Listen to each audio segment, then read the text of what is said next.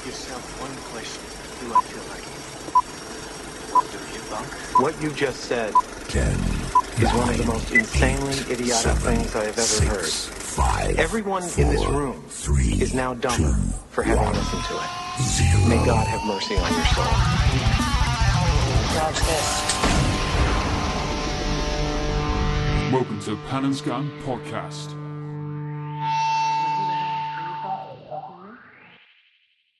Well, hello there, everybody. Hi guys, hi everybody. Hey, and welcome to... Wow, Ben, it's 10 episodes. 10 episodes. It's double figures. No way. I know, it's crazy. Who'd have thought all those weeks ago? Yeah, I know. 10 weeks ago? Yeah, more than that. Yeah, we've had a bit of a hiatus, haven't we, really? Yeah. Well, it's been summer holidays. It has been indeed, yeah. We've all been off and out doing our own things, but yeah, it's good. But we're back now. We're back. And we've got a lot to talk about. Mostly films. Oh yeah, mostly films. Yeah. And, you know, we've got, you know, a little something special for this episode coming up soon. And I went to the cinema a couple of times. Most recently yesterday to see Expendables 2 with my girlfriend. Yeah. So, gonna sort of talk about that. Yeah. So, look forward to that, listeners. Yes. Get on it. So yeah, and we've got. I've been mostly watching things. Well, I've picked up a few more Blu-rays. I've picked up a few more films. So yeah, I've been challenging myself to watch a load of films and then to find the links between them. And that is known as, famously... 6 Degrees of Separation. So we're doing a 6 Degrees of Separation episode. That's right. Sort of. Yeah, so... Loosely. Well, yeah. It's one of those where we'll talk about some films. You guys see if you can think of any different ways around it. But yeah, it took me a while to work some out. And yeah, even in the run-up to starting the show just now, I've been looking at more and found even more obscure ways of getting to different places, including more films. So a lot of these are going to be impromptu, last-minute little insertions into this little separational game. But I think before we start, Ben, I think we should address the news that's happened just recently. One Tony Scott's death. Which is, you know... It's a big loss, really. It is indeed, yeah. I know that at the moment, currently, he was in the... He was starting to look at starting the new Top Gun 2. Yeah, I didn't know if it was a remake or if it was a sequel, I think it's supposed to be a sequel with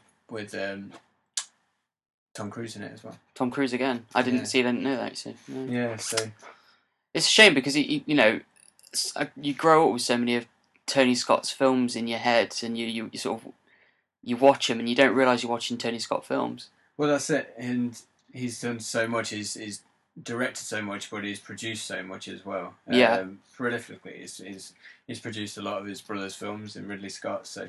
There's quite a lot of things that he's been doing with that as well. So he's also, even if I think with Tony Scott though, that he's directed a lot more films than you would probably realise. Yeah. There's so many that you would never think, or you hear mostly of Ridley Scott, but you don't realise how much Tony Scott has done. That's it. I think he's overshadowed by his brother, but I mean, at the end of the day, he was still a prolific director. Well, that's it. And it's a shame the film industry suffered a loss, as well as the family has also suffered a personal loss. That's right. And obviously our thoughts are with them at the minute. Yeah. So you know, I think this show is going to be dedicated to Tony Scott. Yeah. You know, and it's a shame that his career had to end in such a way. Especially when he had he was still up for producing other films, and he still had a lot of work out in front of him. So. Oh yeah, definitely. So yeah. It's a sad loss for everybody. And there we go. Just thought we'd flag that up there, listeners. But moving on then. So I went to the cinema yesterday, actually. Yeah, and you went to see the Expendables 2. I did go to see the Expendables 2. Went to our local showcase. Not the big cinema deluxe. Yeah. But the smaller venue with the sticky floors and the broken seats and the creaking, much like the studio chairs. That's right. Especially your chair, Ben. You're making a lot of noise. But yeah, went to see the extravaganza that is, Expendables 2. And Stallone, how did it Statham, Lee, Schwarzenegger, that other guy, Norris, Willis. Who else is in this film? Everybody. Every 80s action star is in this film. Obviously, we had our 80s show before. And we did, yeah. That, and there's a lot of most people who were in those films are in this. Or in this one film. So obviously the big thing is really the return of Schwarzenegger. Yes. Properly. Properly. So how was he? Well, old Yeah. is the word I'd use. The thing is, he does appear in it for the first 5 minutes, and he's literally in it for like a couple of minutes, and then he leaves, and you think, oh, okay, it's just been another cameo. So the trailer hyped it up to be this return of the Schwarzenegger, as I'm going to call him from now on. Schwarzenegger. And it turns out he does. He comes back later on in the film, along with Bruce Willis. The thing is, all the little, and I use all this sort of terminology loosely. The plot of the original Expendables film had a sort of structure and identifiable characters. For instance, Bruce Willis was like the shadowy government figure handing out these orders and these missions, and he was a kind of hard ass and a kind of bit of somewhat of a bad guy.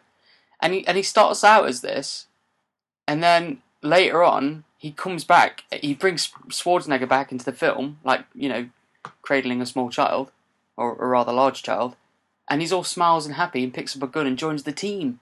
So Bruce Willis is in on the action this time. He's not just giving the orders; he's in on the action. And with him comes Schwarzenegger as like a little, you know, side little character, just shooting guns. Really, there is no plot to this film at all, other than the fact that there is some bad people, bad group of men, you know, trying to steal some plutonium from a mine, and for one reason or another, the old boys get thrown in on the action and have to sort of save the day.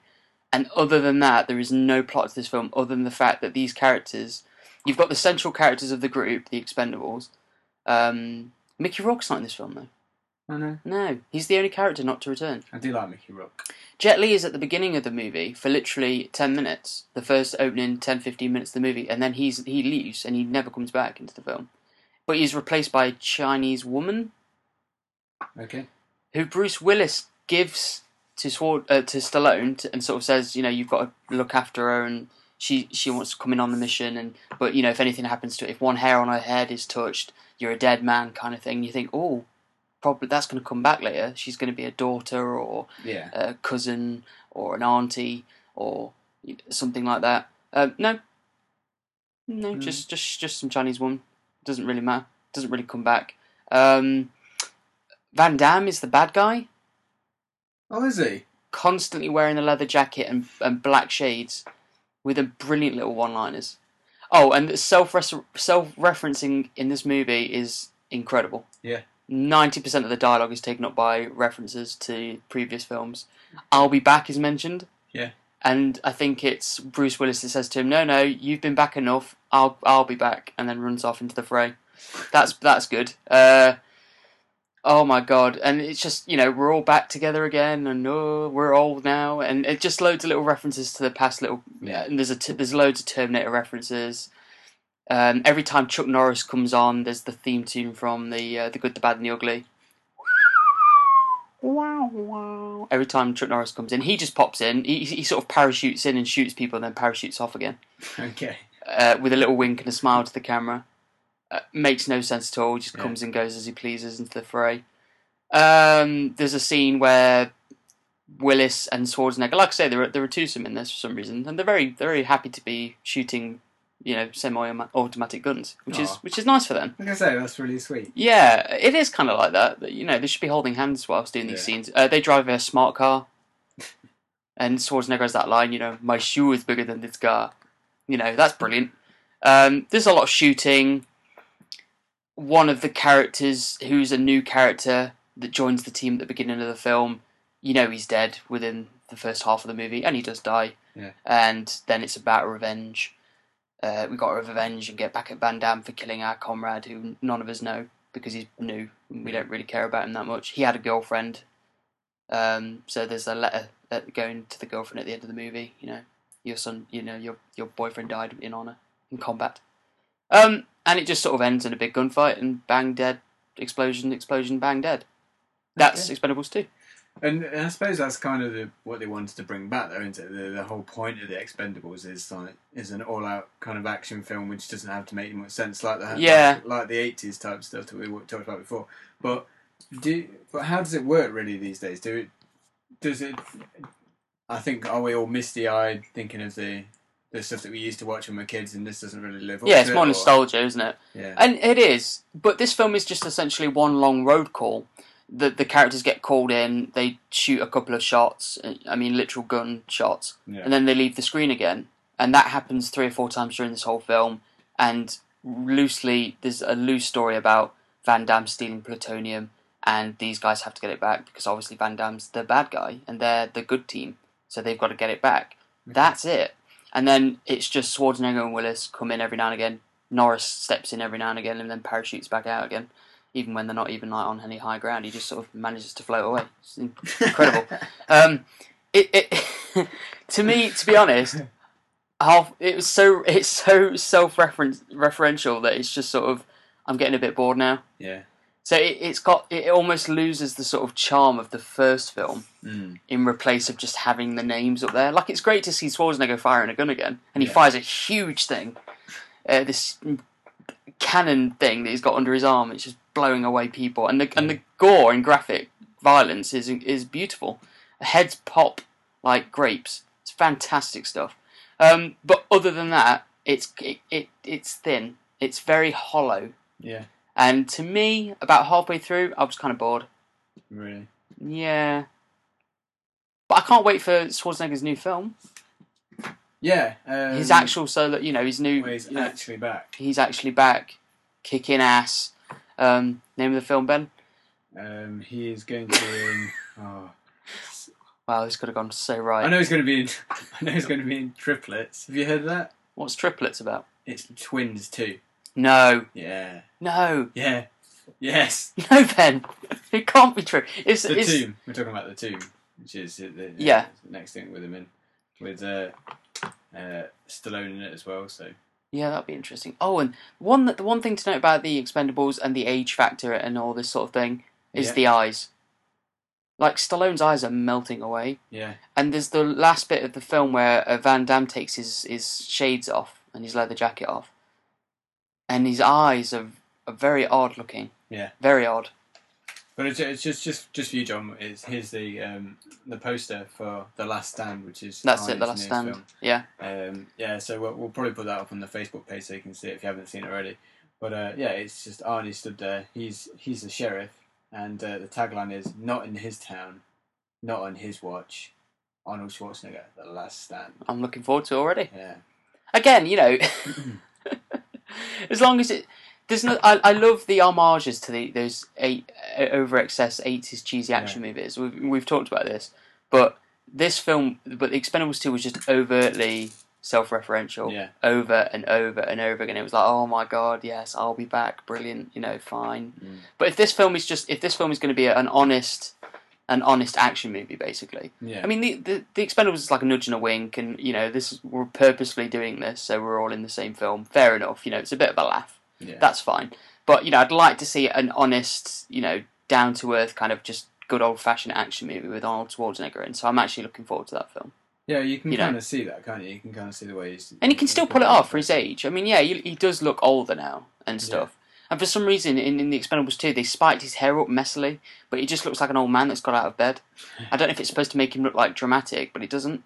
Okay. But The Last Stand I'm looking forward to, yeah. And Triplets, good lord. Yeah. That's all I can say. I'm not sure about it. Is Danny... Danny DeVito's going to be in it, yeah. Wow. So, getting everybody back together for it. God, I mean, has Danny DeVito done anything since Twins? I think he's been in a lot... Well, he was in Batman, Batman Returns, should I say. He was in Big Fish. He was a Big Fish. Yeah. Which is really, really cool. Really like that film. I like Big Fish. Recently. Tim Burton, yeah. Yeah. So I remember going to see that at the cinema. That was good. But yeah, I think he's more into a bit more TV at the moment. I saw him in a Christmas film. I can't remember what it was called. Well, I know he's in this Christmas. Yeah, Deck the Halls. Was he a? Oh, very very witty. I like that. Yeah, it's clever. Was he? So he wasn't a elf. No. So strange. So yeah, but no, I've not seen him in. I know he does a bit more stage now. Yeah, I heard he'd done a lot more stage acting just recently. So, yeah, I saw an interview a couple of months back. He was doing some sort of stage production. I wasn't Yeah. paying attention, But I unfortunately. think with Arnie coming back, I think it's an opportunity for him to come back and do something. But there's a new Bill and Ted film. No way. Yeah, original cast. No So, freaking way. So yeah, but everything seems to be Except for coming George back. Carlin, because he's dead, Yeah. unfortunately. But yeah, so it's I think the 80s are back. 80s and the mid 90s, early 90s are already back. Early 90s. Yeah, so we've got the action stuff, and then we've got the I don't know, weird stuff. The weird little niche little comedy films. I don't know about that. I'm all about the action, but maybe action and horror. Yeah. I'm all up for that. I'm still waiting for the next Friday the 13th. But I don't know about triplets, and I don't know about Bill and Ted. So I don't know where they go with triplets. Do they find another brother or another brother? Maybe so, but maybe I don't know. Maybe that's what it is. Maybe there was an. I think you've clocked it there, Ben. I think you've written the film there. It's done, done and done. Yeah, new brother. There was more than one. Yeah. Okay. Yeah, lovely. Yes. Apart from that, at the cinema, I also watched Brave. And how was that? The new Pixar film, Brave. Because I think that's from the kind of not reviews, but kind of thoughts before it came out was that would it stand up, especially with the misfire that was Cars 2. Cars 2, the sequel. Yeah. Now, to me, obviously we all know that Pixar is a huge powerhouse and dominates the world of animation today. And obviously they are in cohorts with Disney franchise, Disney Empire. And there was a lot of hype about Brave being a callback or an homage to those more traditional Disney films of, the princess and kingdoms and horses and bows and arrows and blah blah blah blah. And then the sort of age-old story of a princess who is shackled to responsibility, and she's a wild thing, and she just wants to run in the fields and dance in the streams and do all that kind of stuff. She cannot be saddled down to marriage and etc. And it is this film. It's great. This is, I would say, it was Pixar's interpretation of a traditional 2D Disney animation. Yeah. It's a callback, and it's a shame. Because up until this point, Pixar's been all about sort of new ideas, interesting sort of visuals and takes and things. I mean, you've got Toy Story with toys, you've got Bugs Life, talking bugs. I think after Up, they sort of, to me, Pixar went in a different direction. They almost got too serious for their own good, and put some real sort of human value into and drama into their sort of colourful world up until that point. I mean, up to that point, you had Monsters Inc. and things like that. And various other ones, and then you have really serious drama and sort of depressing drama, especially in the case of Up. Made me cry for days just after watching that film. Yeah. And then you had Toy Story 3, which to me is an incredible movie, but again, I think for the subject matter, especially with the first two films and the sort of tone and atmosphere that they create at Toy Story 1 and 2, that Toy Story 3 I think just went a bit too far with the context. Yeah. Within the context and with the sort of the idea of the toys being abandoned and being picked up again and this. I mean, it almost goes to a psychological level with these toys, where at one scene in the film they all decide to commit group suicide. Pretty much. Which is, I think, to me, it just sort of took me out of the film a bit, and I was like, you know what, this is not Toy Story anymore. It's gone to this next level where it started with Up, and now it's gone to this. And I think they've just sort of, it's almost like they've retreated again. Yeah. But, and retreated to a place where we'll just do something safe, i.e. we'll do a homage to, like I say, a traditional Disney film. And for what it is, it's brilliant, and it's so well done, and it's so well rendered, design, etc. All the things you expect from Pixar, it's all here, but the story is just a traditional story, which is a shame. So, again, the thing is, people are saying it's Spock, and is this now the downfall of the Pixar studios? Because obviously they've had the Cars. To me, Cars wasn't a very good film. I didn't enjoy Cars. I didn't think the designs were original. I didn't think the story was anything original. It was sort of fill in all the main plot points yourself sort of thing, and it just put some eyes on some cars, and then there you go. That was my own personal opinion of Cars. And then Cars 2 is obviously a lesser sequel. Well, yeah, I think Cars 2 was it just got to a really silly kind of part. Like you said, we got really, really serious, and it got Pixar got more and more serious up to Up, and then, like I say, Toy Story went from your two, where there was a bit of, as the advert said, it's a mild peril in there. Mild peril. To where where it's almost like Pixar are pushing for the moments where they can make you cry. Yeah. And so I think they went too far away from where they were. Really, really brave stuff to be able to do definitely, it. yeah. I think and I'm not knocking it for that, because I think it's brave, and I think for an adult audience, you get something more out of a Pixar film than you would necessarily a normal kids film. Yeah. But it kind of collapsed in itself when it did Cars 2, because they'd already been doing a load of Cars shorts. I know they were on like the Disney Channel, things like that. They had like little 5-minute shorts, or whatever.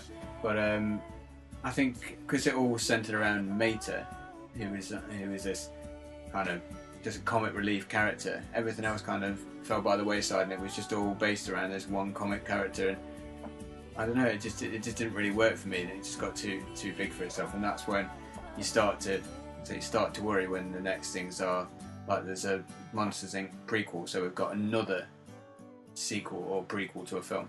They're already talking about another Incredibles film.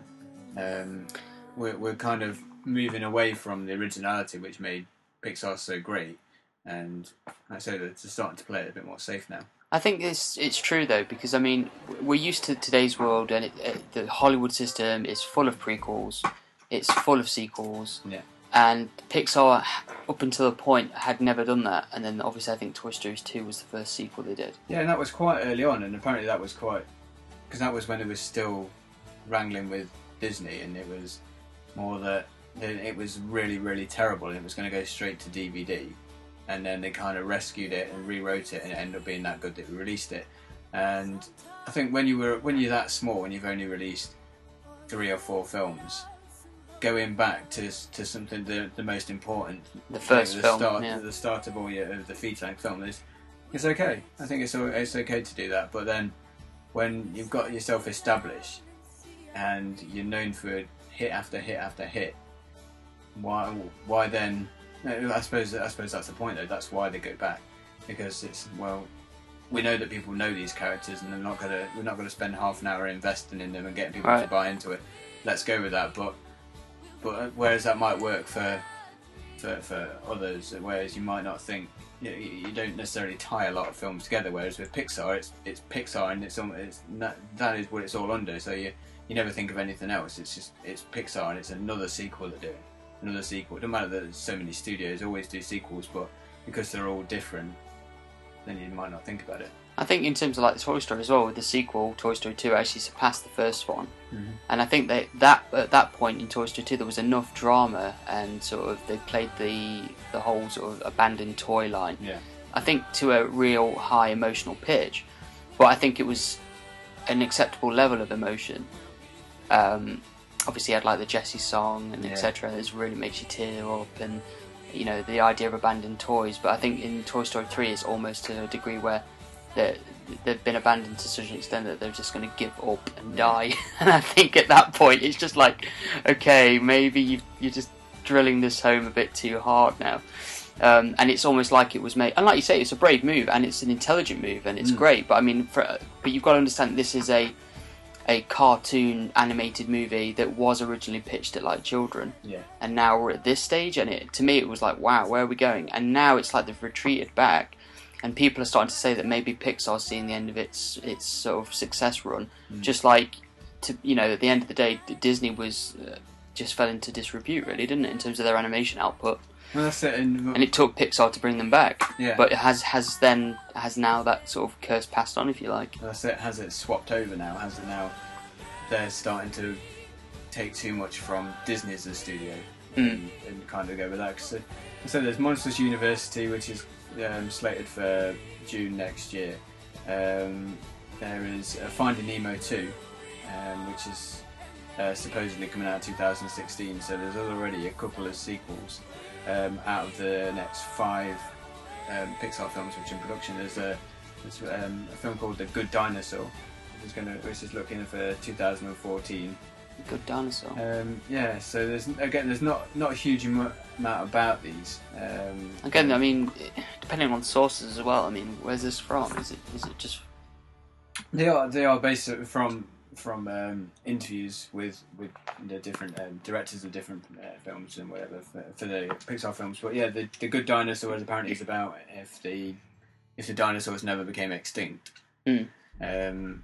So that sounds like quite a safe film, maybe a more kids film. I can't see how they could make it.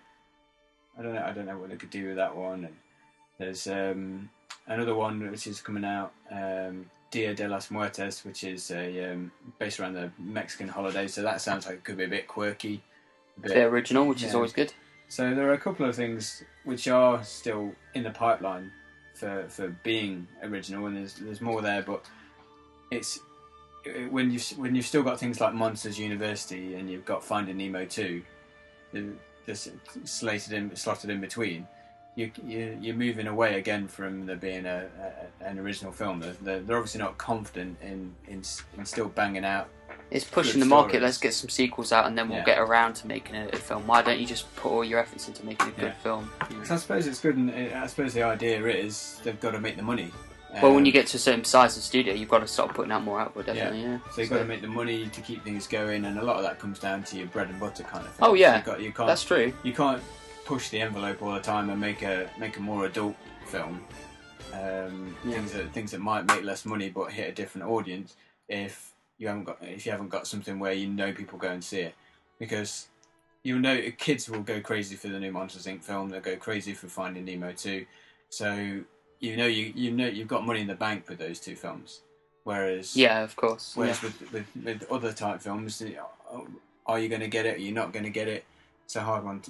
So that's why they go for it, I suppose. But it's the same with any actor as well. You'll get and directors. You'll get them doing a couple of safe pictures before they can do something they actually want to do. I think we talked about Tim Burton before when we were talking about Frankenweenie.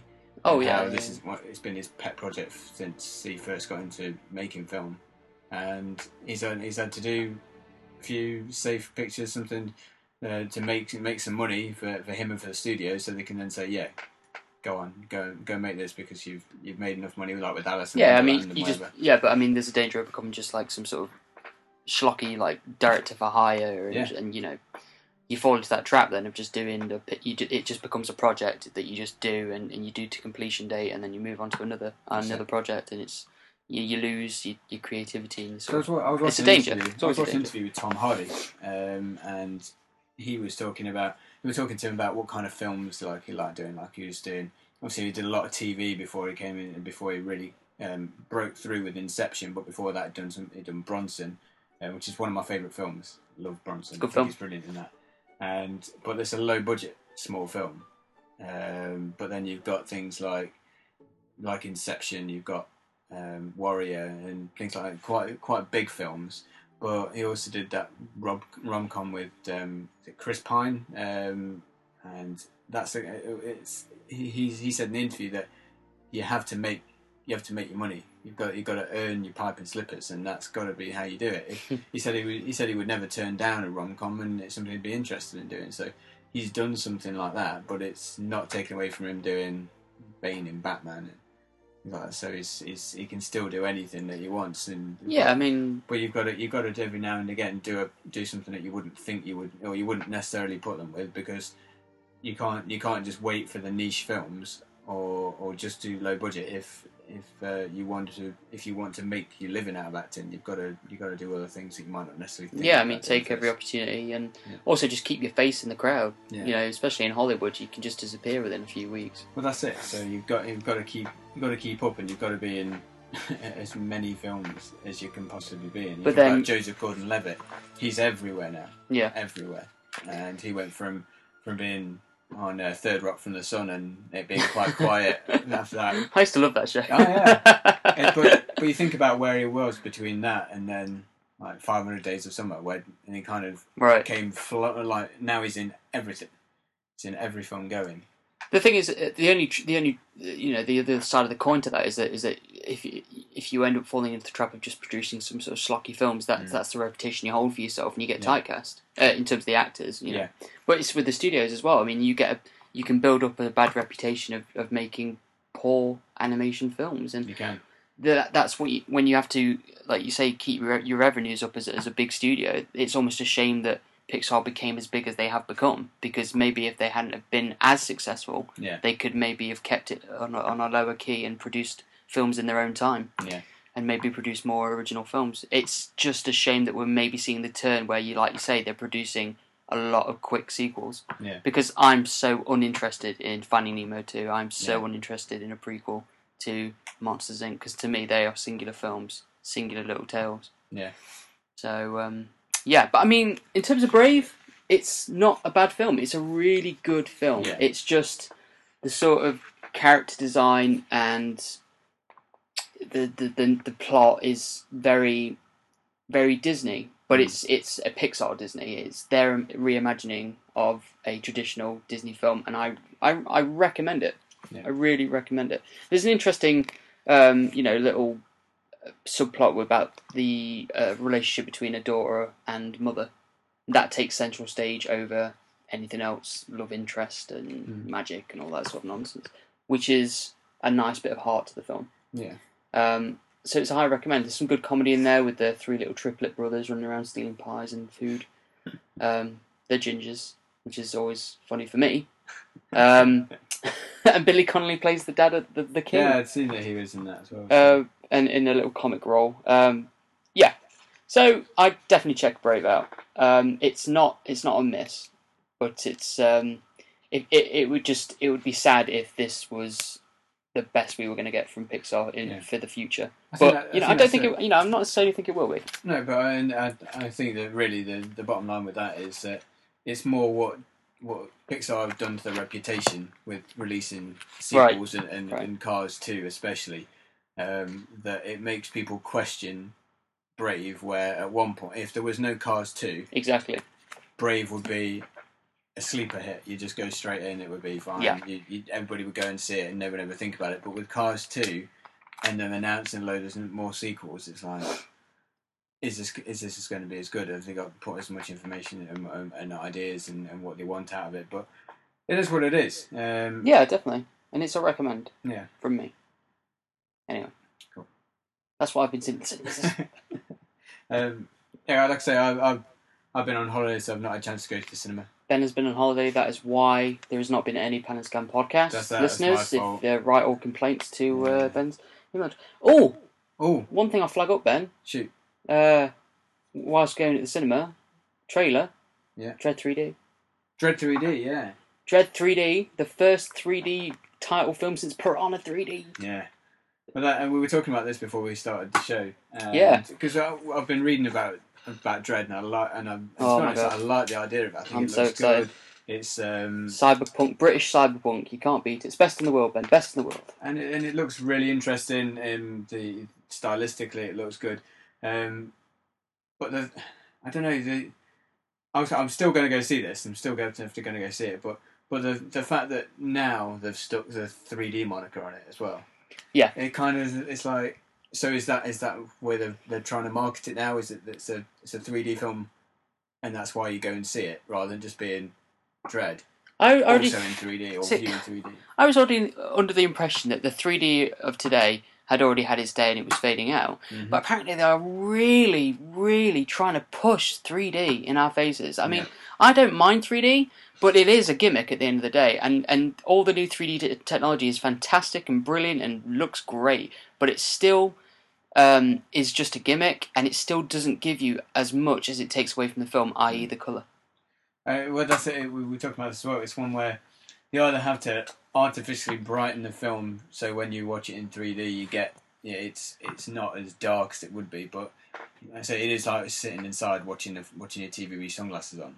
Yeah, that's what it's like. To me, it's like okay, you can watch this film in 3D, but we're going to take the sound off. Yeah, and you watched this. We talked about it as well. The trailer, the TV spot that's the 30-second long, but right at the end it's Dread in slow motion.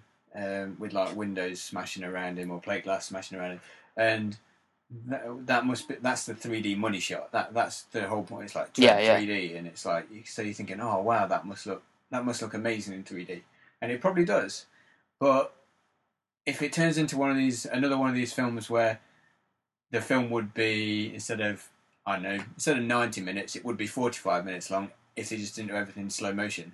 Yeah. It's one of those. Stretch it out a bit, yeah. How much is going to be that? And to me, it brings that up. As much as I'm excited about this film, the fact that they're really, really pushing the 3D rather than it being... Like, Tron was in 3D and was made for 3D, but it was marketed as Tron Legacy. And then it would say and after it would say in 3D. Well, you have the option, you can see it in 3D or 2D. In 3D, 2D in such cinemas, things like that. But the fact that it is actually titled Dread 3D kind of makes it's just another push for 3D. Come on, we've really got to sell 3D now, right. So we are going to make this is Dread 3D. That's it. So I don't know. I'm still looking forward to it, but I think it's a shame that we can't. I assume we're not going to be able to see it in 2D. Not from what I've heard so far. I imagine.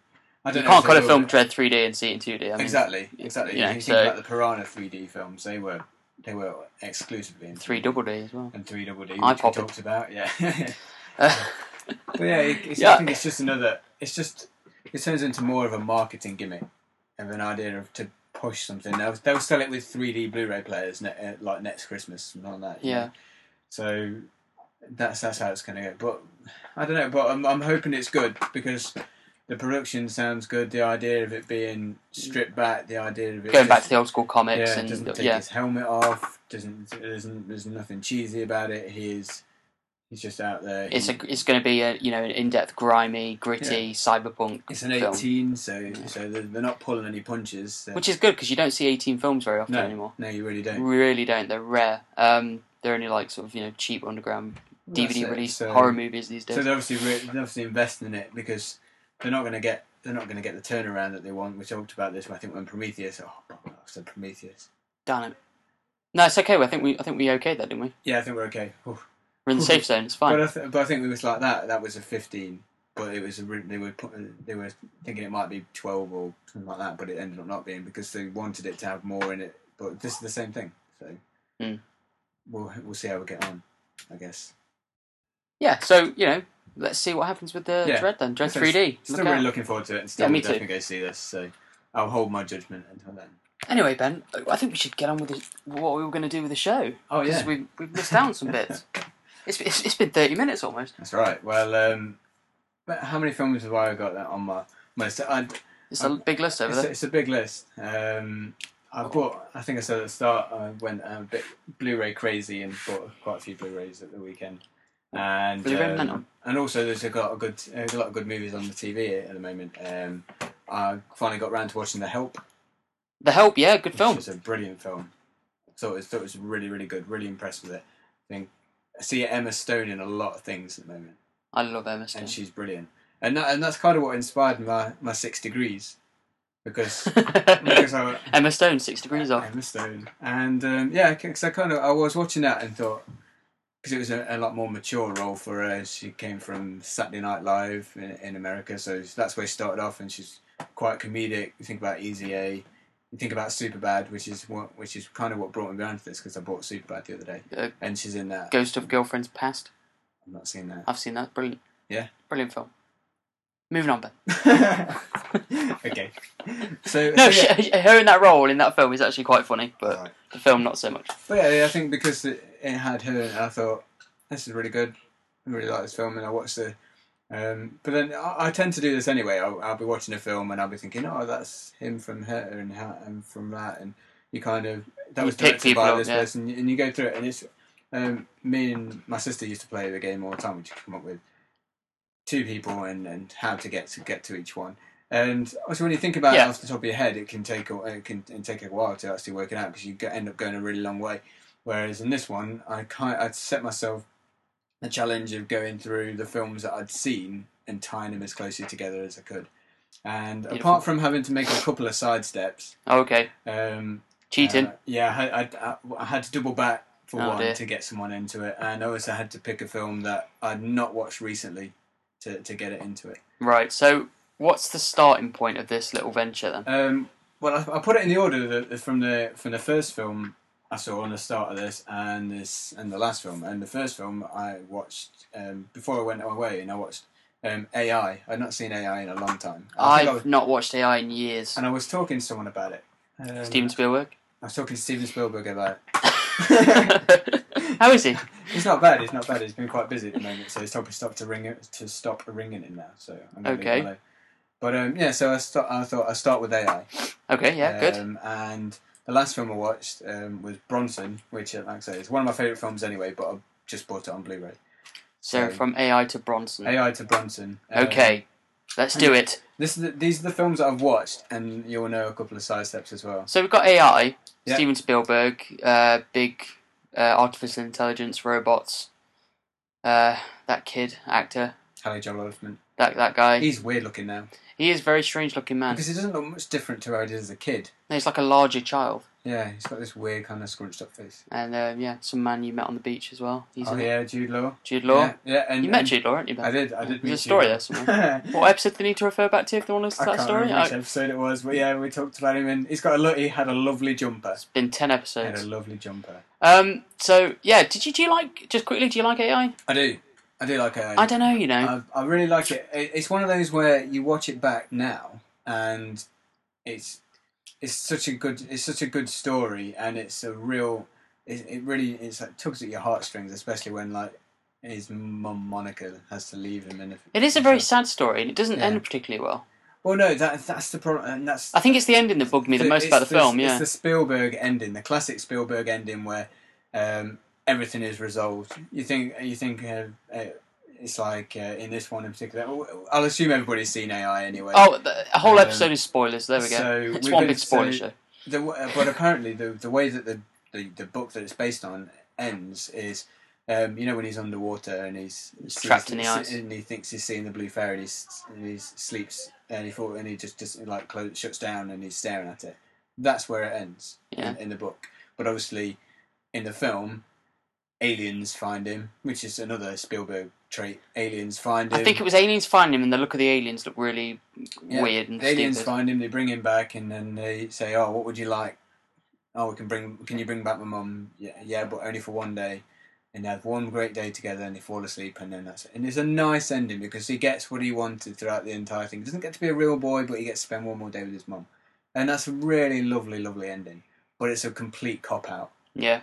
It is. A strong resonating ending would have been to end it where it was, where the reality is he is a robot and he isn't going to be a real boy, and he can win. He's shut down, wishing and believing, and it's a kind of a bittersweet kind of ending. But Spielberg being Spielberg, you can't have that. See, I'd have done like a Paul W. Anderson thing where you slowly pull him back of the shut down robot kneeling in front of the statue, pull him back, then crashes him straight into his chest, and an alien pops out. Nice. Oh my god! And then, AI 2 comes along, and, and there we go. Yeah, you could do that. Okay, yeah, I like that. We'll change the ending to that. But it's classic Spielberg kind of ending. It is, yeah. It's the same as the worst ending to his film is. One of the worst endings for a film is War of the Worlds for a Spielberg film. I love that movie. Oh, I can't stand it. I like parts of it, but I hate that kid. His son. The teenage son, comes back. Robbie, I have to see. Robbie. I have to see, Dad. I would have killed him. I couldn't deal with it. It was, and the fact that they're all alive at the end. Come on, no, they're not. Ben, 6 degrees. Okay, yeah. So AI. So I'd seen AI. So I thought, how can I get so also I'd seen Sherlock Holmes. So I got Jude Law in both. So that was right, yeah. So it's the new Sherlock Holmes film, it's the Game of Shadows film. Okay. Which I really liked. I thought it was good. I really liked the first Sherlock Holmes. It's just a bit. It's just a quite a fun film. I like Robert Downey Jr. I think he's good. And this one was the same kind of thing. It was a very similar story. It's got Moriarty in it.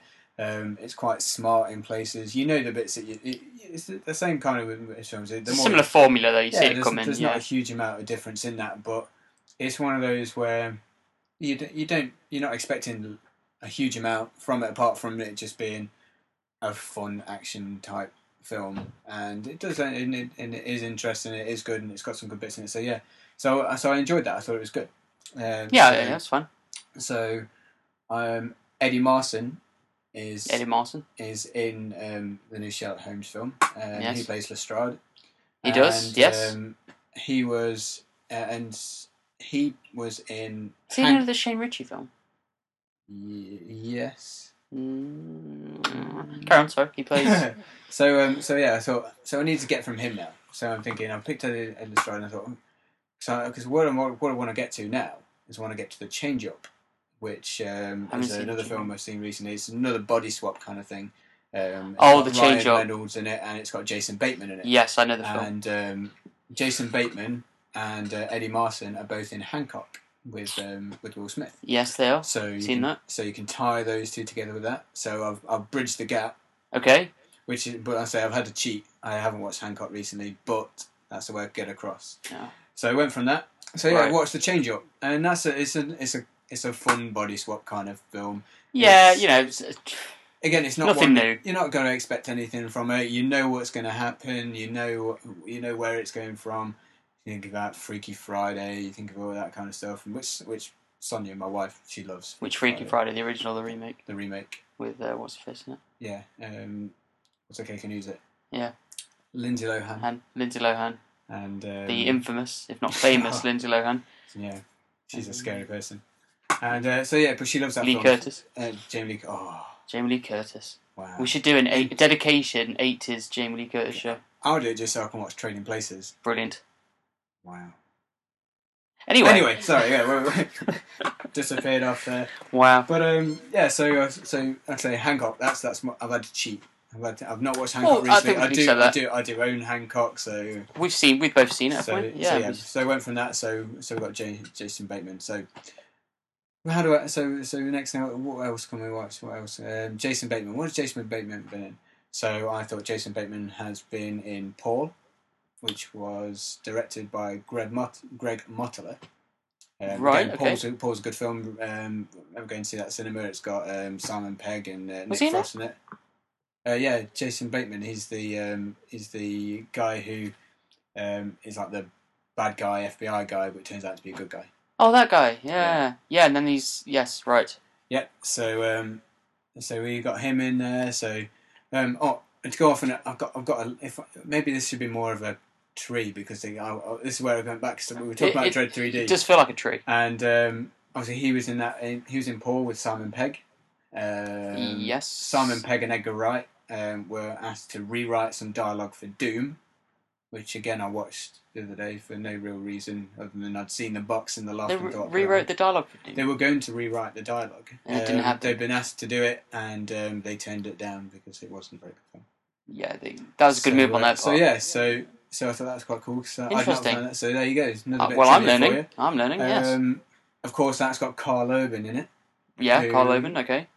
Is Dread in Dread 3D. Okay. So yeah. But going back, Simon Pegg was in Paul, which was directed by Greg Mottola. I'm getting lost. Greg Mottola directed Superbad, which I said earlier. I watched. Yes, Superbad. I've seen that. That's got Emma Stone in it. It does have Emma Stone in it. Right. Emma Stone was in The Help. She was. Which was Bryce Dallas Howard was in The Help. She was what's her name? Hilly Holbrook, the nasty woman. The nasty woman. She was in that. Very attractive. She really is. Young woman. But they're both Emma Stone and Bryce Dallas Howard have both played Gwen Stacy in Spider-Man films. That's right. Yeah. They both played Gwen Stacy. They have both played Gwen Stacy. Are you liking this now? This is good. Yeah, I'm thinking. Yeah, it's just getting me. Both played Gwen Stacy in the Spider-Man films. Wow. So we had James Franco playing Harry Osborn. That's so weird that they both played Gwen Stacy. Yeah. I'm still working through that in my head. I'll let you get. We'll come back to that. Okay. So we've got James Franco played Harry Osborn. This is fun. In Sam Raimi's Spider-Man films. Yes. His brother, Dave Franco. Right. This is where I had to skip back a bit. He played a soccer player in Superbad who does have a couple of lines. He's really taking the piss out of him for wetting himself like 8 years ago. That's obscure, but yeah, okay. Yeah, so he's in that. So again, I'm back to Superbad. So I went way back. So back to Greg Mottola now. He's directed several episodes of. There's a new HBO drama called The Newsroom, which has got Jeff Daniels in it. I've heard about that. I've seen the trailers for it. I've got loads of it on my Skybox to watch because it looks really interesting. But along with Jeff Daniels in that is Emily Mortimer. Okay. Who plays a police inspector in Harry Brown, which I bought the other day. Harry Brown, yeah, the British film. So we're now to Harry Brown, and Michael Caine is in Harry Brown. He is indeed, starring role. And he's also in the Dark Knight Rises and the Dark Knight films. But he's in the Dark Knight Rises with Tom Hardy, who played Bane, and Tom Hardy is in Bronson, where he plays Charles Bronson, the UK's most violent prisoner. Boom, done.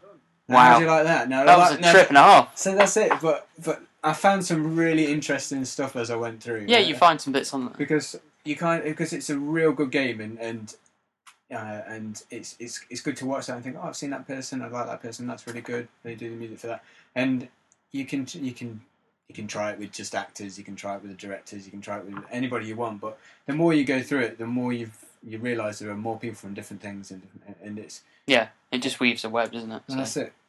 Because you can get to Dread 3D from AI.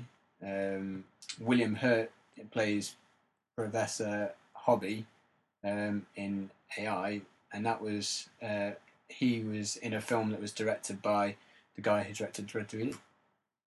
That's a very quick jump though. So yeah, not so 4 minutes. It gets you across, but it's when you can tie so many different people from a film you've watched. So I think this is going to be something I'll do a bit more often. I'll try and find a crazy way of getting through. Just by sitting here, I found out there's more ways of getting to them from the Muppets, which I love the Muppets. Through the Muppets through the years, or the Muppets movie recently? The most recent Muppet movie. Just the one movie. It got Alan Arkin in it, who plays the dad in the Change Up. So you could also move around and. So, I think it's always best to pick two things at either end of the spectrum that are just completely different, as different as possible. You know. Yeah, and you can do that with actors. You can do that with characters. You can do that with just movies in general. You can just pick two films and find a way around it. Best way is to pick two completely different films. Pick a kids film. Pick a horror film. How do you get from a kids film to a horror film? Something like that. And there'll be a way of doing it. So I think that's something we should try. I think something where we can either ask the listeners to submit some stuff, or we can kick stuff off by we'll just pick two films, and next week or week after, when we're ready to do it, when we're back, we'll have figured out another way of getting to it. I like the two bits I like about that is the rewriting dialogue for Doom. Mm-hmm. I didn't know that. That's quite interesting. And the Gwen Stacy thing, I can't get over. Yeah, no, how cool is that? That one blew me away. Because it really did. She was in. There was the original Sam Raimi, the third film. Yeah. There was a small bit part of Gwen Stacy, and then obviously in the remake, The Amazing Spider-Man. It's all about Gwen Stacy. Yeah. So yeah. Interesting. Yeah. I wonder if they knew that when they were talking together on the set of The Help, which is a good film. I've read the book. Yeah. And I've also watched the film. Very good. Yeah, brilliant, really, really brilliant film. It's one where I've meant to watch it, but it's finding the right kind of time to watch that kind of film. Yeah, definitely. You know, as with most films that are like Oscar-worthy films, they all come with a stigma of you need to sit and watch it and give it your time. And to be honest, I've not really found the time, but I've made sure I found the time. So me and Son watched it the other night, and I think it's a good film to watch with your respective partner. Yeah, and Son loved it. It was one of those where she wasn't really planned on watching it all, but then she couldn't put it down when she watched it. So yeah, it was brilliant. Really, really good film. It's a film about black maids and their role in raising white children in the South. That's it, and it's a really 60s. hard. It's not as hard a watch as I kind of thought it was going to be. I think with those kind of films, especially when you're talking about minorities and you're talking about the kind of oppression that these people were under, it makes you kind of you have to be in the right kind of mood to watch it, because you don't know what you signed up for. You don't know what because you know the kind of abuse that these people got. I say it's much more. The film's going to show you that. It's much more on an emotional level than it is a sort of dramatic, in your face sort of. There's no real shocking moments. No, it's not that heavy a film. It's not something you need to sort of shower after watching. Yeah. You know, it's just an enjoyable drama with a point and a bit of depth in it. I think it's definitely one of the most serious roles that Emma Stone has ever done, because she's usually, like you say, doing drama comedies or whatever. And I think she's brilliant. I really like Emma Stone, and she plays a really good character in this. It's something that's out of her comfort zone, something where she's so used to doing comedic type roles, and then to do something like this where it's serious. And it's not something you can play for comedy. You've got to take it as it is, and it's brilliant. A really interesting film, and some great performances by a lot of different people. And Viola Davis, she did a great performance as Abilene, who's the main black maid. Octavia Spencer was Minnie, and Minnie was brilliant. She's a great character. I love her eyes. She's brilliant. Yeah. There's something about when brilliant name as well, Octavia. Octavia, Dr. Octopus. Oh yeah. Okay. I've just thrown it out. Maybe not. Okay. But Bryce Dallas Howard, I thought was brilliant. She's a nasty character. She's got evil eyes. She's a nasty person, but like a doll's eyes. The kind of crazy thing is she plays it in such a way where you believe that character that's how she actually feels. How that she does feel that a black maid is a second-class citizen. Yeah. That there's quite a big part about them having a separate toilet because the black people have diseases, but the bit that never makes any sense is that they're happy for them to raise their kids, but won't even let them use the same toilet as them. Yeah, and it's a weird one to watch. But like she was also in Terminator Salvation as well, and she was the bride of the bride of John Connor. John Connor. Yeah, like the bride of Frankenstein. What's her name? I can't remember the character's name now. Bride, the wife of. So because in the Terminator 4, it was Catherine Brewster, wasn't it? Mm-hmm. But was it still Catherine Brewster in that? I can't remember. Oh, she's Kate Connor, so I suppose it is the same. But apparently she's in the Twilight Saga, but I've never watched the Twilight films. No, his son has. Son's a big fan, but I think for me, with Twilight Saga, it's more the stigma of it, of what it is. That kind of what rubbish. Yeah, terrible. Kind of drives you away from it. You know, it's one of these where out of respect for the film, if you can say you have respect for the film, out of respect for the film, that's why I won't watch it and can't watch it, because there's so much of a stigma with it. I don't think even if it was a good film, I'd let myself enjoy it. Fair enough, Ben. So that's my excuse, and I'm sticking to it. And the books are awful as well. Absolute trite. Yeah. But there you go.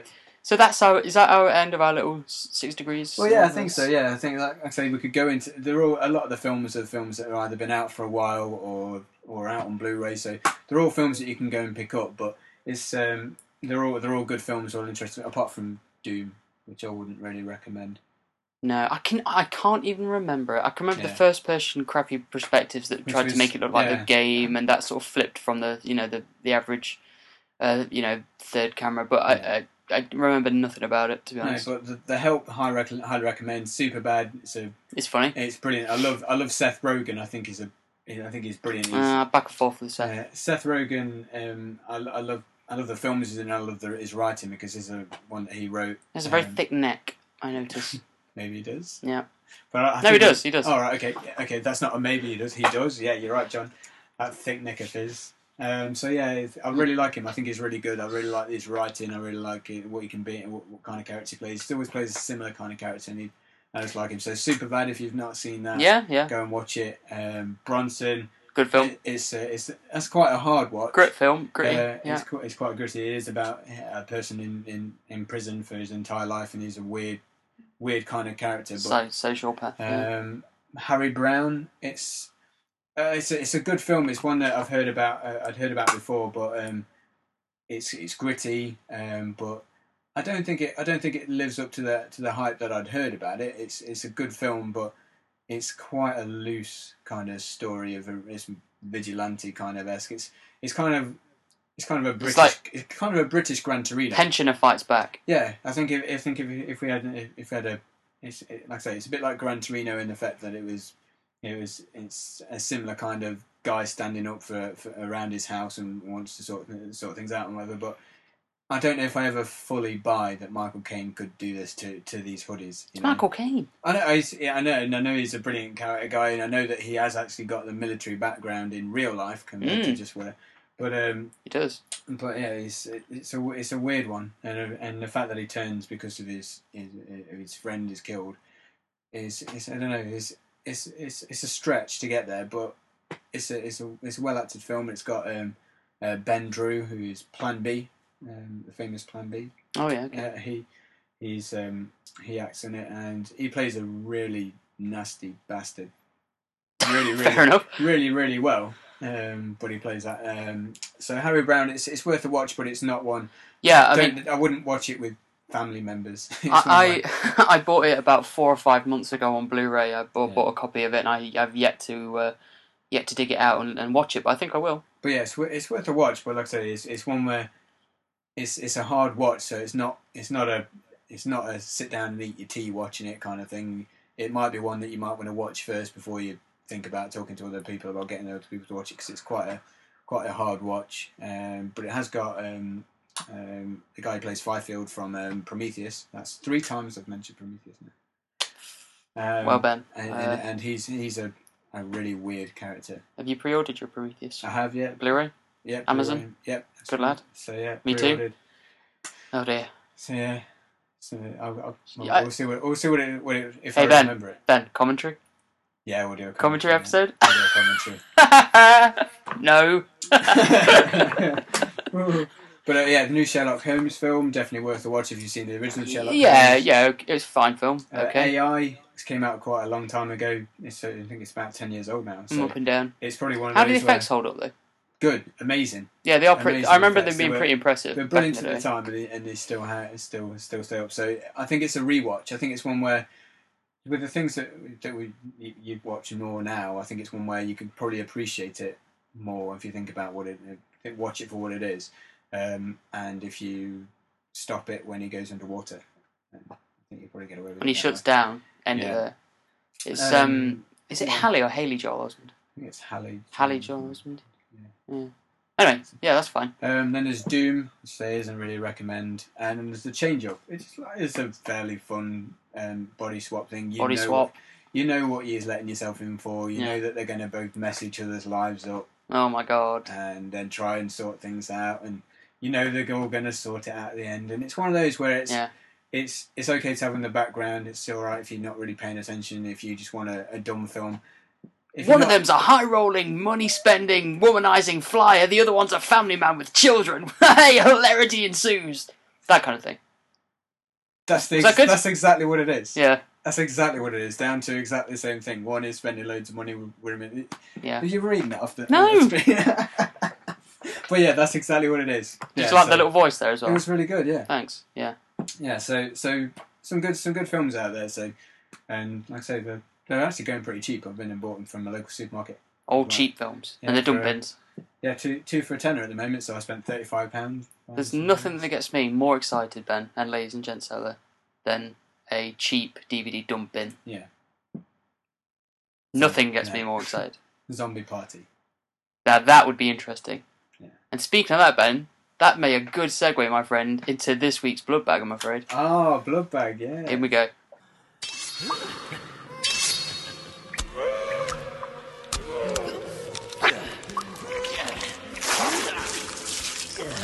Welcome to the Blood Bag.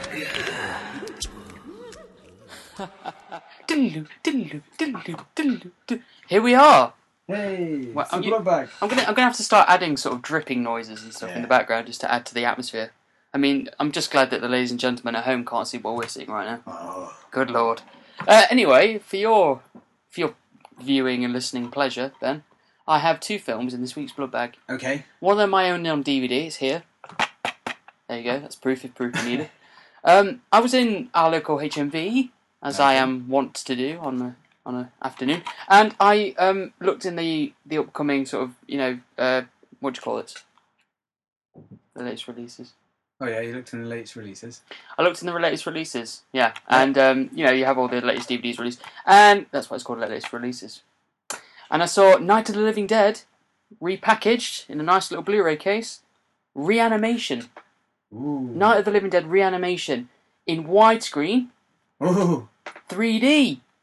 And the really exciting 3D. part about that, Ben, is it includes 2 pairs of 3D glasses. Mmm. And I thought, I knew nothing about this, and I just sort of thought, it's got Jeffrey Combs in. Yeah. From Reanimator fame and The Frighteners fame. We all know him. If you're a horror fan, you should know Jeffrey Combs. I thought Jeffrey Combs in a modern 3D remake of Night of the Living Dead. That sounds like a load of fun.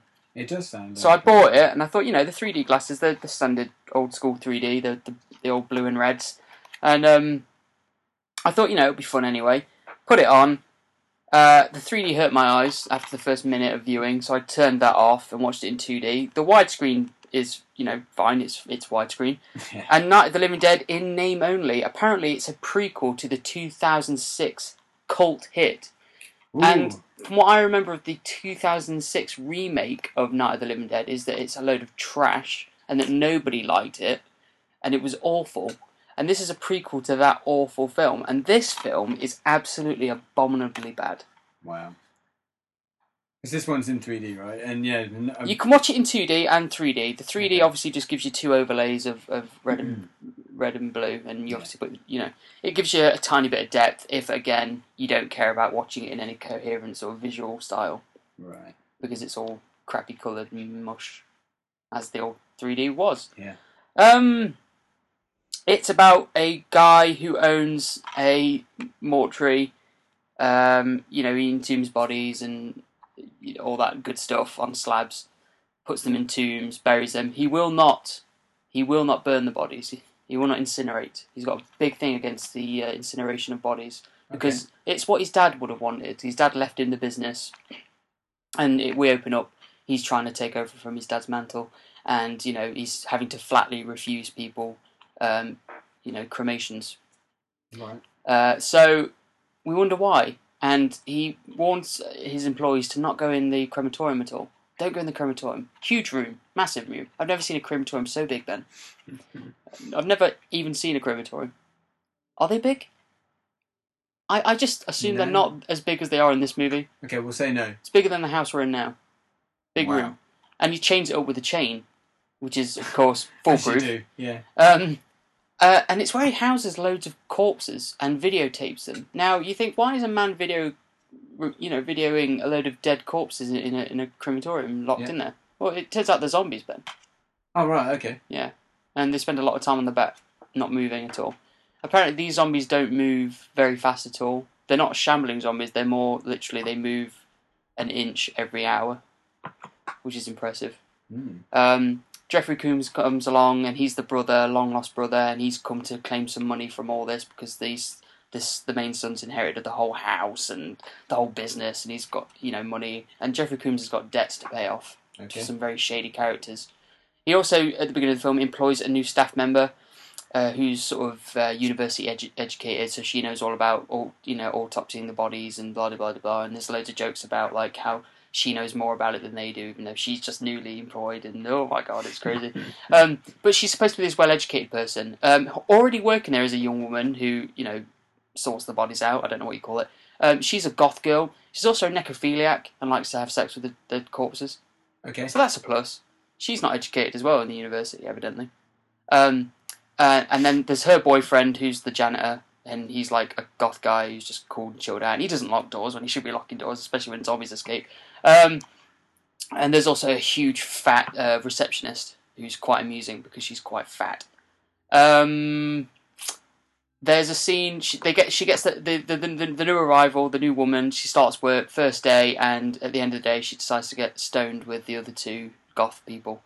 And she sits there and she has hallucinogenic sort of visions on the floor of the goth girl riding a corpse in stirrups. Cool. The dead come back to life. The door isn't locked. They escape. There's biting and gnawing. There's a bit of a twist ending, but it's not much of a twist at all. You can see it coming a mile off. Everybody dies apart from 2 characters, but is one of the characters really alive all along, Ben? Ooh.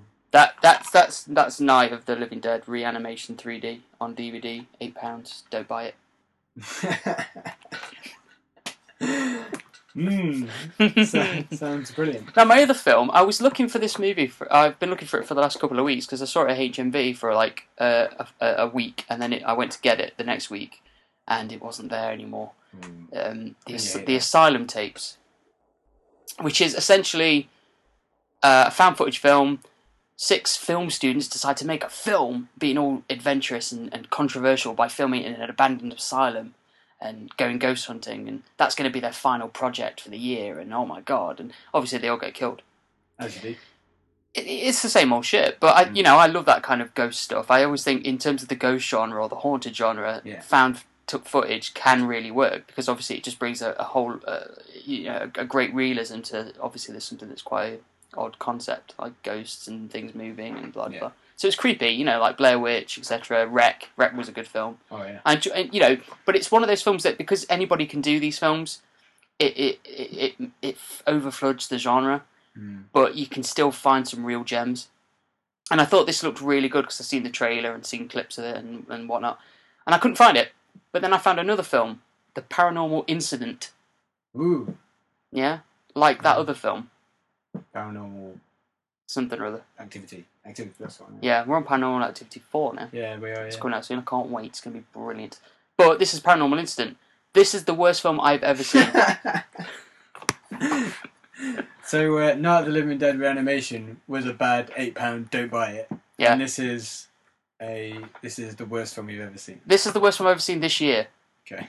I haven't seen a worse film yet. We're about halfway through the year now, aren't we? We're in August, so we're okay. But there might be buy Night of the Living Dead over this, definitely, because that was funny. There was some necrophilic scenes in there, and it's in 3D, so that adds to that, which is nice. There's some good gore effects in that film. This film is awful. Acting, awful. Plot, inconsistent, bad, awful. It switches between a group of kids decide to go into this asylum. It's exactly the same story as the previous film I just mentioned that I couldn't find. It's exactly the same. 6 students, they go in, they're film students, their last project of the year, they're going to make it in this asylum, they're going to film ghosts, and it's going to be well mad and crazy and freaky. One of the guys leaves before they enter the house, and the idea is they get locked in the place overnight to add to the scariness factor. And the one guy locks them in, the other student, and he's the surviving student. And it opens up with the kid is being interviewed because he's the last survivor by the police, and they're showing this footage back at him in hospital as he's recovering. So it flashes between non fan footage, everyday kind of filming, and then found the actual tapes that they found. And those scenes where he's trying to pretend like he's upset and he's survived and he's watching his friends be killed, and the police woman interviewing him is god awful. God awful. Lighting is terrible. It's overwashed, bright. The set looks like something that they just whacked together in an afternoon. Like 3 walls, and just painted them and cut a hole for a window and flashed a light through. Awful. God awful acting. Terrible. You get to the found footage. It looks like found footage, and even if the actors are bad, it kind of adds to the realism that they're not actors. Yeah. That's the brilliant thing about doing a kind of found footage movie. That's why I'd make one if I was going to make a film. Not that I am doing. But so they're all awful, but it kind of doesn't matter as much. Yeah. You can get away with it. And obviously night falls, they're all filming, they're trying to film the project like, hi, I'm such and such, and we're here in this asylum here for tonight, and we've locked ourselves in, and this is crazy, and blah blah blah. But then all things start to go awry, Ben. But, yeah, it's true. But within... The camera work is as crazy as you like. It flashes all over the place. It's aimed at the floor. It's all the horribleness and negativity you can ever think about when you think about found footage films. What you don't want to see in a found footage film is this stuff. It's all over the place. When there's action, when the dramatic sequences occur and the ghosts pop up, the cameras are flashing all over the place. You can't look at anything for more than a second. Yeah. You can't see anything. The ghost makeup and the ghost people are cliched to all hell. To all hell. There's a man in a black suit who's tall and bold. There's a woman who has blood on her face just splattered and is in like a nightgown. They find footage. They find a projector in one room that shows them interviewing patients back in the early turn of the 19th century. So it's old footage, old celluloid or whatever you want to call it, and it doesn't look like that. It looks like something you did in Pro Cut. Just, you put old film grain over the top of your footage and it just looks that bad. The people in that footage are speaking full-on modern American, so it doesn't even work on that scale. Yeah. It's awful. It does not look like it doesn't look like celluloid found footage at all in any stretch of the imagination. There's one scene where one of the girls gets dragged away by the ghost, but she's got a handheld camera as she's being dragged away.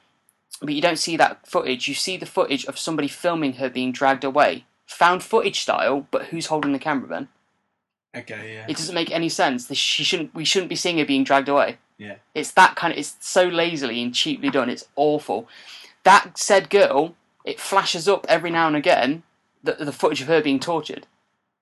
But why that footage is being shown to us when this is found tapes that is being viewed in the interview by the surviving boy and the police officer, why is that in there? Why are the flashes in there? It doesn't make any sense. No. It's lazily done. It's terrible. It's a bad movie. The ending doesn't make any sense either because it's a big twist. Right. As it turns out, it's not a police interview. You know what? I'm going to spoil the film. Spoiler alert. It doesn't matter because this film's awful. It turns out he's not being interviewed by the police. She gets all the information out of him right at the end. Yeah. What happened? What happened? What happened at the end? This happened at the end. Okay, thank you. She sends 2 guys in to euthanize him, so they inject into his bloodline, and he's dead now. And then they peel back the walls, and it's a big government operation. To reveal what? God knows. to test something? God knows. With a ghost set up by the government? Was it all set up by the government? There's nothing to point it out one way or the other. It was either real ghost, or a big government operation. If it was a big government operation, the film doesn't make any sense narratively because there's nothing to point towards that. The reveal is just, we'll make it that it's a government conspiracy. And if it's real ghost, it's the worst ghost effects I've ever seen. It would have to be man-made footage in order for it to work, and it doesn't work as a narrative. Beautiful. So it's well worth watching then. No, it's not even that good. It's not even that bad. It's good. It's just very bad. Night of the Living Dead remake, Reanimation. Yeah. Maybe after a few beers, few mates, 3D glasses, you could do it for a bit of a laugh. Yeah. I could see that happening. And £8, whatever. It might only be in a dump bin in a couple of weeks' time for maybe £2. So you're laughing on that one. But I mean, Paranormal Incident, stay away. Don't even buy it. Don't download it illegally. Okay. And that's this week's Blood Bag, Ben. That was good. Thanks. Wow. Wow, yeah. I like it when you get animated as well. I think I should start bringing maybe some more positive films into the Blood Bag, because there are some good horror movies out there. Yeah. But I will find the Asylum tapes. Yeah. And I'll bring that in. I'm sure that's going to be... It's the same concept, but I think it's going to be done a lot better. It can be done. It can be done. But yeah, I think that's it, Ben. I think we're good. Nice. Episode 10, Pan and Scan Podcast. Yeah. Last couple of things. I know we're planning on going to see a film later. We're going to go out to see the films. We're going to go see the new Total Recall film. Yeah. Which it's one of those where... Now... It's one where we have to go and see it. We're forced into it, aren't we? We've got no choice. It's we're doing it for you guys. We are doing it for the listeners. We're doing it for our own sick, putrid, puerile curiosity. Yeah. But also for you, the listeners. That's right. So yeah, we're gonna go and watch that later, and in episode 11 we'll have a bit of a comparison, I think, between the new Total Recall and the old really really good Total Recall. I think not that I'm saying this one isn't going to be good. Yeah. Yeah. But that's a good call, Ben. Yeah, so we'll get on with that. And Total Recall. Total Recall. But also, I'll tell you what, I saw a trailer for a really cool film on film. It's a really cool film on film. A film on film. It's called Side by Side. It's just out. It's out in America in really limited release, as in like it's won a load of awards, Tribeca Films awards, and it's now. It's on for like a couple of days in different cinemas in America. Okay. And it's actually out on iTunes, but only in America. It's not got any release over here yet. And it's Keanu Reeves going around talking to loads of big directors about the change between about them stopping using physical film and moving on to digital. Yeah, really interesting. Yeah, so on the poster for it, it says James Cameron, David Fincher, David Lynch, Robert Rodriguez, Martin Scorsese, wow. Steven Soderbergh. These are all people that he goes and meets. George Lucas is in it. He's in the trailer. George Lucas, brilliant. I think I posted the trailer up on our Facebook, so it's definitely worth a look. I've yet to see this, so I think I'll be going on our Facebook. Yeah, but Danny Boyle's in it, and like I say, James Cameron's in there. And there's loads and loads of directors and actors talking about how the change between film and digital and why they choose no longer to use film and why digital is the way forward and what they do with it. So yeah, it's going to be a really interesting looking film. I heard an interview with Steven Spielberg on that subject, with interviewing him for the Tintin, and they were asking him. Obviously, he's gone a lot into the digital realm, especially with Tintin. Yeah. Are you going to go back to film? And he said, yeah, probably. And then he was asked why. He said, because a lot of the people I know that are that are experts in that field are my friends, and we want to keep that sort of industry and that kind of business, that side of the business going. So that's interesting. Yeah. That would be a really interesting documentary to watch. Actually, I might check that out. It's only available on iTunes too. But in America, it's not even out. We can't get it. Can't even get it. I did send a tweet to the Side by Side, the Twitter account for the Side by Side movie, asking about a release. But you're not going to get this film. Isn't going to come out in a big cinema. This is going to be like if we get it over, it's going to be somewhere like the Quad, independent release. Yeah. So I think it's going to be something where it might be worth us sending something across and talking to the Quad and seeing if they could get it over, because I'm pretty sure it's going to be it'd be a good film for that kind of thing to show. I think anybody else should just be keeping an eye on the small cinema venues just for this film, if that interests them. And that's it. If film interests you, if you like to know what's going off behind the scenes, why the people do what they do, why they film what they do, this is going to be the film to watch, and it looks so interesting. And you can count on your bottom dollar, ladies and gents, that me and Ben are going to be there at the Quad when it comes out there. Oh yeah, can't wait. We'll be there for you lot. This is one Don't you worry. Where I saw the trailer for it, saw that it's out, and been looking everywhere to try and find out when it's coming over here. And as soon as I find out, we'll let you guys know. Definitely. So should we send people over to the Twitter for Side by Side? Is it just at Side by Side? At Side by Side. It's got its own Facebook. It's got its own webpage. But like I said, there's a couple of trailers out there, a couple of clips out there. So definitely worth having a look, and it's really got me excited for watching this documentary at some point. Brilliant. Yeah, sounds good. I'm going to check that out later on, I think. Yeah. Where can they reach us though, Ben? You can reach us. We're on Facebook. We're on Facebook. Pan and Scan Podcast. We're on Twitter. We're at Pan and Scan Derby. And we're on the Google Mail. We're or Gmail, as it's sometimes known. Yeah, panandscanpodcast@gmail.com. .com, yeah. So yeah, drop us a line, drop us a message, write on our Facebook wall what you want us to talk about, what you want us to see, and we'll get on it. Yes. For you. Listeners out there. Yeah, that's you guys. Brilliant. Yeah, no plugs this week, Ben, so we'll just end it there. Okay. So it's goodbye from me, John. And goodbye from me, Ben. Keep watching the skies. Ooh. Don't know what that means.